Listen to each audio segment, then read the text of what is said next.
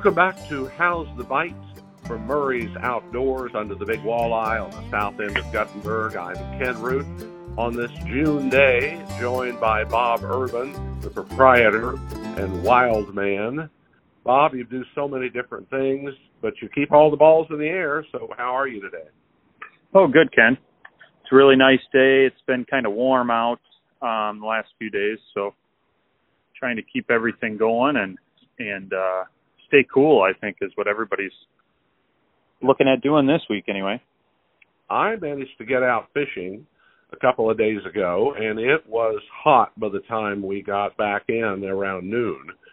Early morning has been very nice, however, but I think I'm going to confine my fishing hours to early morning and late evening. But the day that Tom Nagel and I were out, we started out just above Espin Island over on State Line Slough on the other side and fished a little bit with limited results. The biggest problem I had, Bob, was current. I could hardly hold things, and we tied up to snags and hoped for the best. And then we called you, and we got the recommendation to go up to McGill, and we motored up there, which is the furthest I've taken that boat so far, but it did well. However, I think I had myself in the wind to the point that now I have a head cold. But once we got in there, we got to picking up a few bluegill, shallow with minnows and bobbers, so kind of the way I fished as a kid.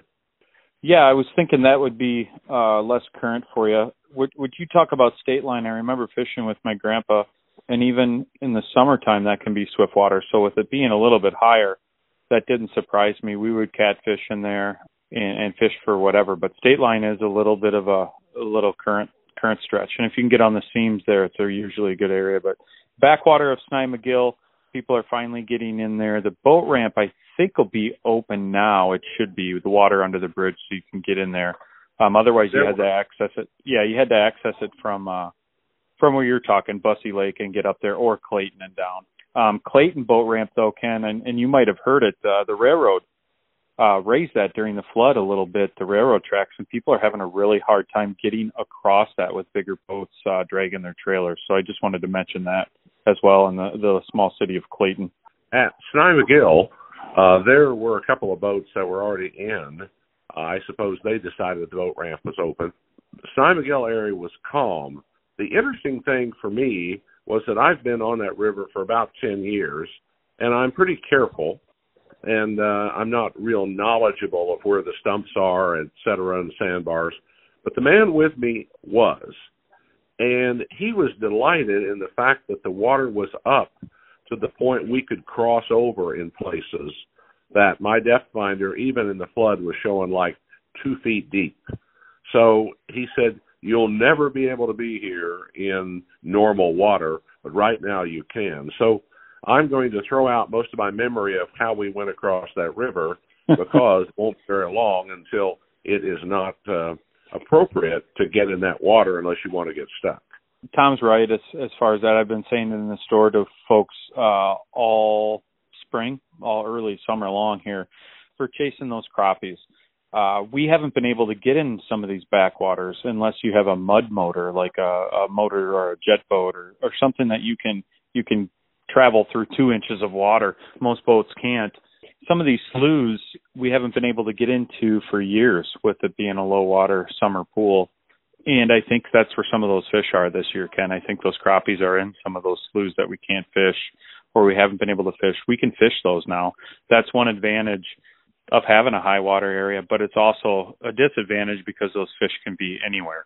They can be in all over in the islands and here and there. So it has been a harder crappie bite, but the bluegills are pretty predictable this time of year. You can go up on the shores where I was advising you. And sounds like you guys did okay. Oh, we caught a few. We had a good time. It was a peaceful morning. We intend to do a whole lot more of this in the future.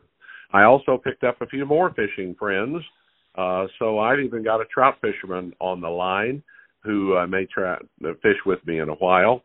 I wanted to change subjects a little bit on this flow of the river, which has been strong, and the potential for the roller dams to slow that flow and see also where some other people are. So let's go over to Jamie Dinger, who is at landing 615 right in the middle of Guttenberg, and check in on how he's doing and also when he thinks maybe he's going to get his barge out and people can start fishing there. Jamie, you've had some serious high water. Did you have any damage? Nope, no damage, really. You put up a little wall, though. You were trying to anticipate either mud or other problems. I saw you hammering, sawing, and nailing like a wild man. Yeah, well, we just were trying to protect it in case the water came up higher than they expected, and never can be too safe, you know. Tell me what the situation is now. You have the fishing barge that in normal water sits right below Lockett Dam number 10, and actually you're in pool 11. But when do you think the river will go down enough that they'll stop the flow or slow it down and you can put your barge in?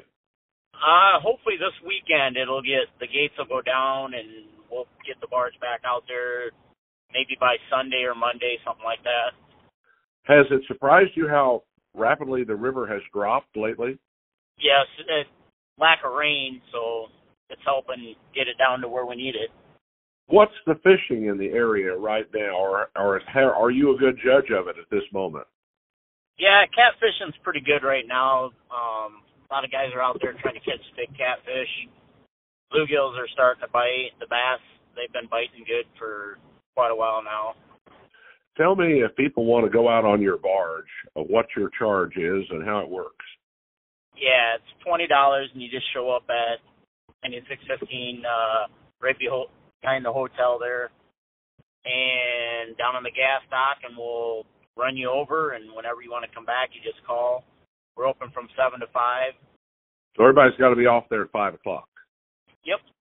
All right. Well, Jamie, thank you very much for your report, and we'll check in with you next week to see if you're open for business.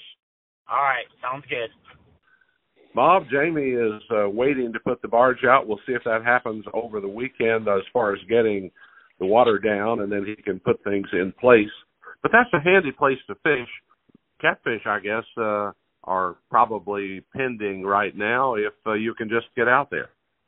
Yeah, it's going to be, I was just going to say the big bite right now is probably bluegills and catfish, and that's going to be because of the spawn. Pretty soon here you can float. You can actually float the rocks here with leeches or worms where those catfish will spawn on the rocks, and it's a really fun activity if you haven't done it before. Flathead fishing right now, Ken, we've been talking about that for weeks. Mother's Day to Father's Day. Some big river monsters being caught out there on live bait, green sunfish, bullheads. Catch your own bluegills, use them for bait. That's what they're doing, feeding up there right around where Jamie would have that float. And around 10 foot, they'll put those rollers in. We're at 10.6.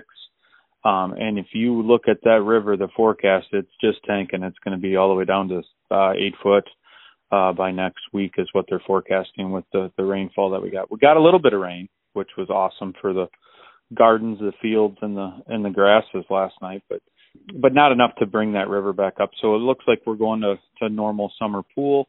People are excited to get out on that fishing barge again. We get calls all the time, and I would assume Jamie's excited to get it out and have customers again.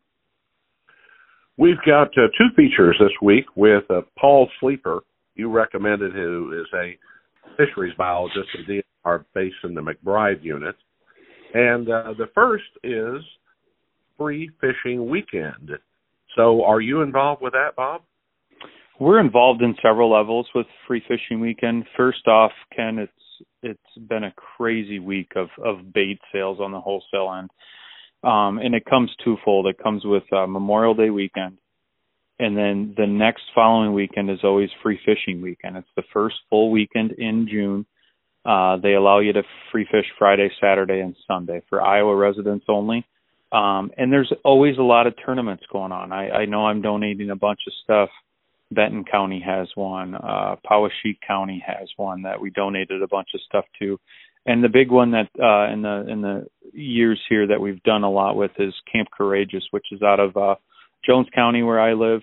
And they're doing a really cool fundraiser where it's free fishing weekend. You don't have to pay for a license, but they are offering, you pay $5 or $15, I think, a family.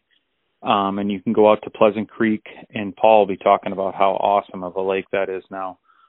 This weekend, lots of prizes. I think we donated about $700 worth of electric knives, poles, tackle boxes to the cause down there, and should be a good event down there in Palo. Well, that's very nice of you to do, and it promotes your business. But I love to see little kids connect with fishing in the fact that you can hook a fish, and you can feel that pole, and you can bring that little fish in, and generally have somebody take it off so you get fin, and then just smile with it and take your picture, and then the memory remains, and the desire to fish again, I think, comes back to you. Oh, yeah. I don't even think of it from a business standpoint to get these kids doing something. I think it's just something we all need to do as citizens and as community members to give back to some of the young generations, get them doing something other than being in the house. But I think that's just our place. We do have to donate some of that, and this is the weekend that we like to we donate quite a bit to all kinds of events and different stuff. But this is the big weekend where we do really well. The bait sales are doing really well, and why not give back to the kids and some of the community efforts this weekend. Well, let's find out more about what's going to happen with those people who help out Camp Courageous and those great kids. Jeff Winfield joins me.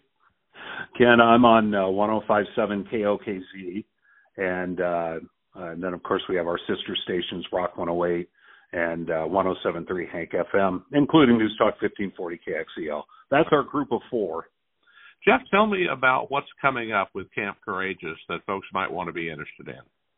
Well, we've got our second annual Camp Courageous Fishing Derby. It's happening on Saturday, June the 3rd, out at a beautiful location. We were out there last year, Pleasant Creek State Recreation Area there just outside of Palo, and from 8 until noon, since it's the quote-unquote free fishing weekend, for families in the state of Iowa, we figure that's a good time to do it, and we invite families, kids and grandkids to come out and join us and do a little fishing, and the funds that we raise through our entry fees will go to help out Charlie Becker and all the good folks and the work they do at Camp Courageous.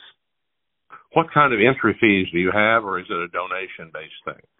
It's all we're asking is $5 per person, or $15 for the entire family. Those proceeds will go to Camp Courageous, and I know the team is working on gathering up. Last year we had a whole table full of prizes, fishing poles and coolers, and it was a lot of fun because we did see quite a few families, even though the weather wasn't as nice as we would have liked to have been last year. A lot of people walked away with some very nice prizes, and it was just a really nice time to be out for a few hours, and the amount of money that raised isn't a ton probably versus some of the donations that Charlie and his crew may get, but whatever we can do is certainly helpful for the good work that they do.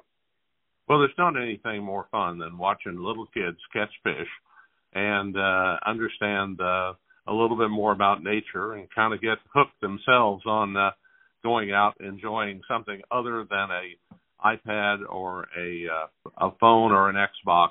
It's a free fishing weekend. You can bring your kids out, $5 a piece, $15 for a family. And, Jeff, again, where is it located and what time is it? You'll find us at Pleasant Creek State Recreation Area in Palo, and we will have signage because I know it kind of winds around the waterways up there to kind of point you where the action is going on. Again, you can register online now at any of the NRG media stations, and I'll give you ours, 1057KOKZ.com. You can get registered so you can just get right to the table and get to fishing, or you can certainly come out the morning of the event, and we'll certainly get you signed up as well. And you're talking about kids and fishing. I remember last year a couple of times watching, like a 9 or 10-year-old kid running back with a little fish, excited because he wanted to get it in on the contest. So it really is going to be a lot of fun, and we're looking forward to it. All right. Jeff Winfield, thank you very much for giving us all this information and for your work with Camp Courageous.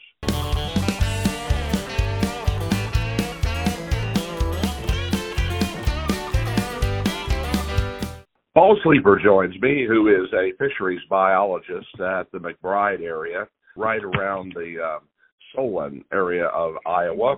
Paul, you're with DNR. Glad to have you with us today ahead of the big free fishing weekend. In fact, it's the 2nd, 3rd, and 4th. What's the purpose that DNR has for doing this?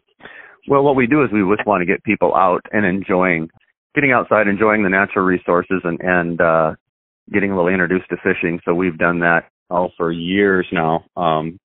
We have that Friday, Saturday, and Sunday. It's always the first full weekend of June that we, as long as you are a resident of the state of Iowa, you can fish for free for those 3 days.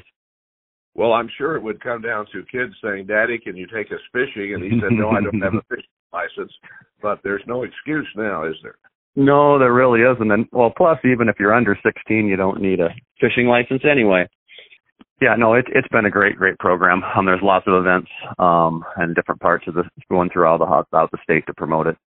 Well, I know that there is a fishing derby, if you will, that Camp Courageous is having, and that's over in the Palo area. And there's also a number of others. So if you'd like to take your kids out fishing, and this would be an excellent time if you want to go fishing on your own, you guys are not going to be checking for licenses on the 2nd, 3rd, and 4th, huh? No, basically, most of them we're working at different programs and different ones to promote it. There'll be family fishing events in different areas. The Camp Courageous one's on Saturday from 8 to noon. Basically, all those proceeds are going to go to benefit Camp Courageous on that. So they're going to have a little fishing derby there that people can partake in. Paul, let's talk about another area, and that's the renovation work you're doing at Pleasant Creek Lake near Palo. What was the reason you waded in, if you will, to restoring that lake? We've done many of them throughout the state. There's a lake restoration program that has been funded from the state for years. It started back in the late 90s. So we've done a lot of different lakes throughout the state. We did McBride in the early 2000s, a lot of the smaller lakes, Central Park in Jones County, Kent Park in Johnson County, just a bunch of in my particular area. We completed the one over in Pleasant Creek Lake, which is a 410-acre lake on the northwest side of Cedar Rapids. We completed that one in 2017. A lot of these lakes, they need maintenance just like everything else. They get old. The shoreline rock starts sloughing down, and then it gets shallower. They start silting in, and they just need maintenance over time. So we started that project. And all these, usually they're a 5 to 10 year project because it takes a long time to develop the plans, get everything implemented, get all the bids done. But we always start up in the watershed first and control the runoff, the silt, as best we can before we do the in-lake portion of it. At Pleasant Creek Lake, we basically drew the lake down 15 feet. We did that so we can access. It's a lot easier to bring trucks than use the lake bed itself, kind of as the roads to get in there.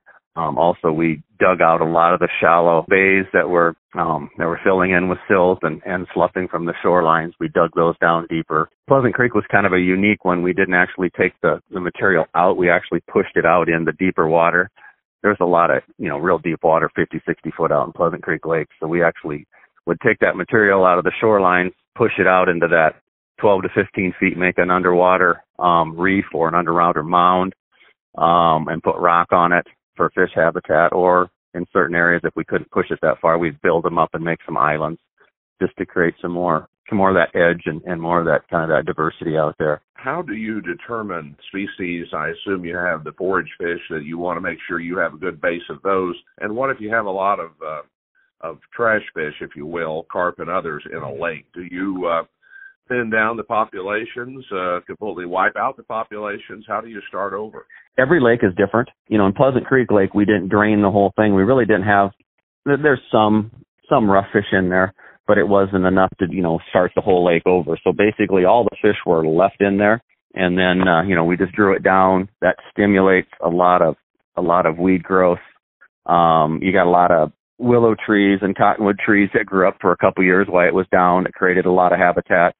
We added over 500 trees, 60,000 tons of rock along the shoreline and then in the lake for fish habitat, redid boat ramps and all that stuff. So it creates basically a new lake phenomena when that lake finally fills. Pleasant Creek finally filled. It's a very, very small watershed, which means watershed is how many acres of land will flow into that water body.